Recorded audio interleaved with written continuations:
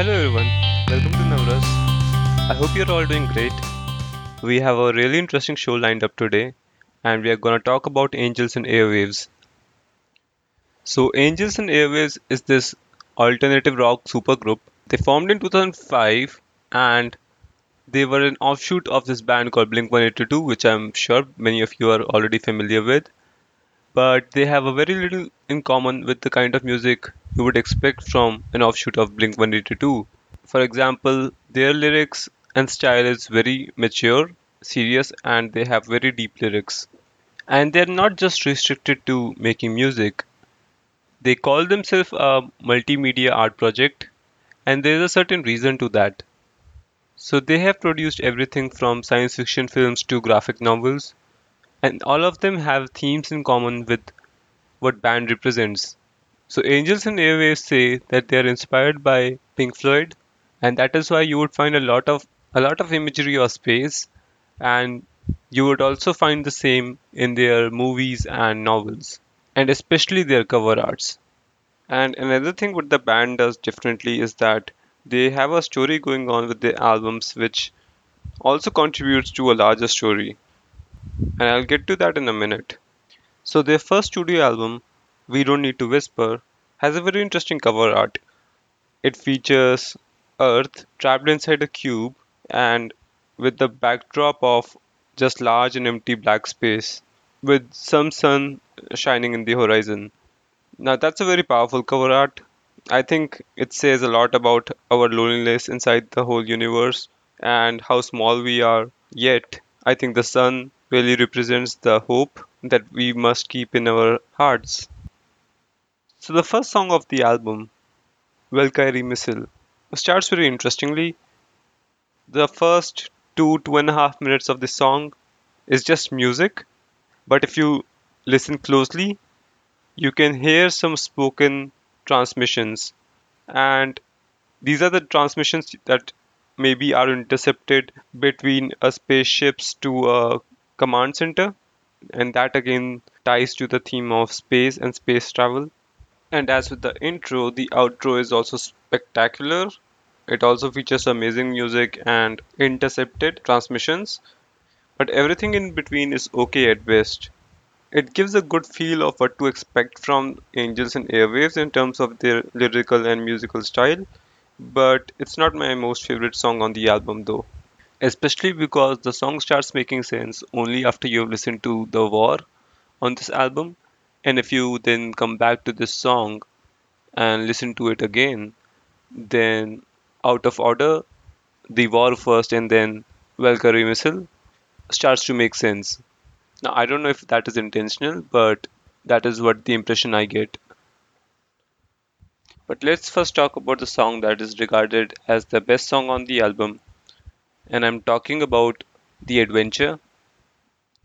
And to me, this song is really about hopefulness and starting a new life. I think that's what the first three quarters of the song is about hopefulness, and the last quarter is about seeking companionship. Prominently, the chorus, I can't live, I can't breathe unless you do this with me. And the music video for the song is really cool. It features space stations and planets and moons in the windows of those space stations. And those scenes are contrasted with scenes of nature back on Earth. The music video ends with clips from World War II, and the song is notable because it was featured for the trailer of a show called Smallville and was also played for the warm up sessions of Barack Obama's 2008 presidential elections rallies, other than being used for WWE's documentary on their wrestler Goldberg, one of my favorite wrestlers, by the way. So, speaking of clips from World War II, let's talk about this song, The War, from this album. So, The War is about exactly that, wars, and it is very graphic and emotional song. Like, the lyrics are very graphical. For instance, it starts with the lyrics, the ocean is on fire, the sky turned dark again, the beaches are stretched out with soldiers.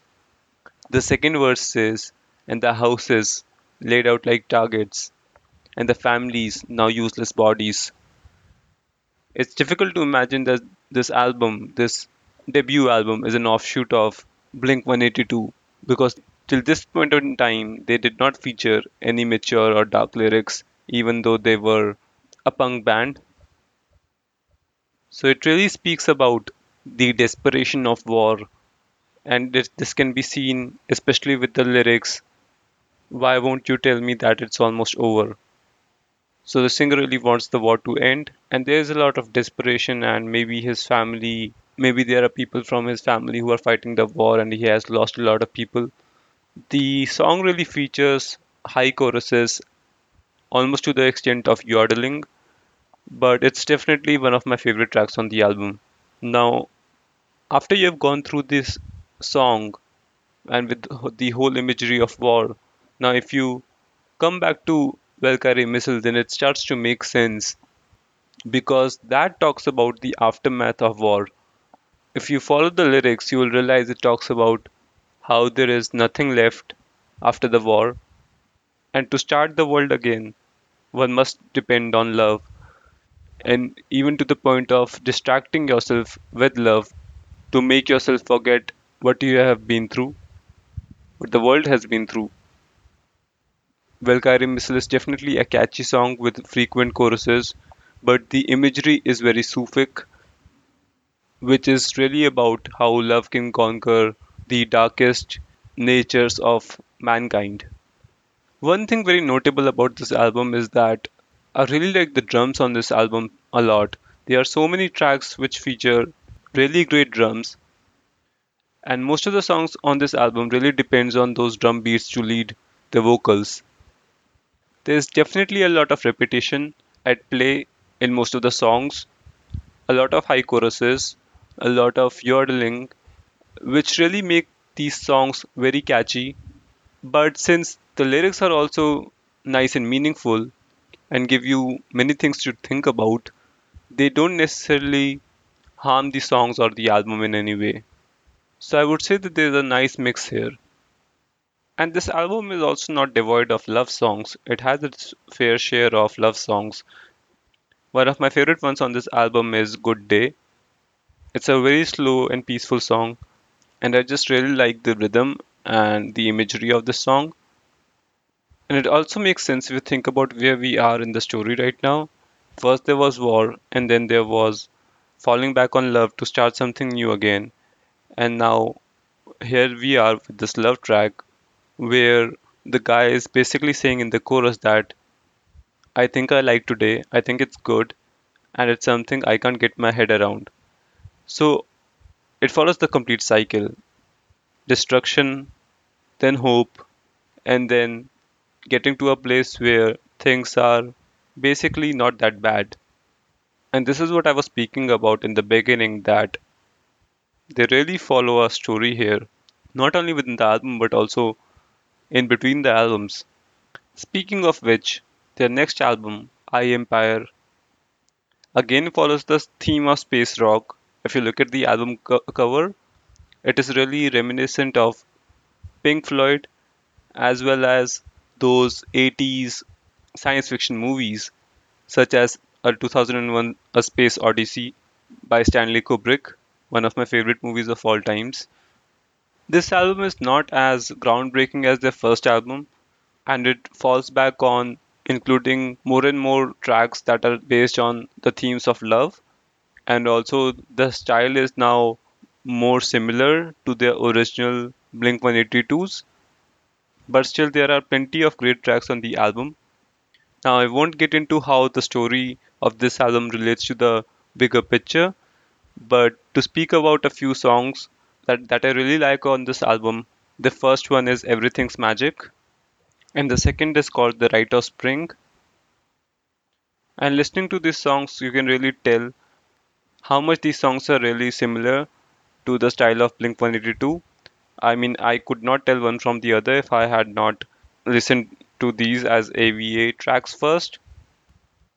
And there's some imagery of space and abstract themes that somehow differentiate them a little bit to Blink 182 tracks.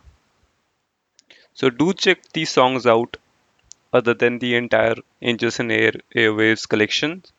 The band's logo features AVA, and the story behind that is if you invert it, you get the name of the lead singer's Tom Dylan's daughter. So yeah, check these songs out and let me know which of these tracks you found really interesting. As always, send me your feedback at navrastapod@gmail.com. The links and useful information about these songs will be in the podcast description, and I hope to see you in my next episode.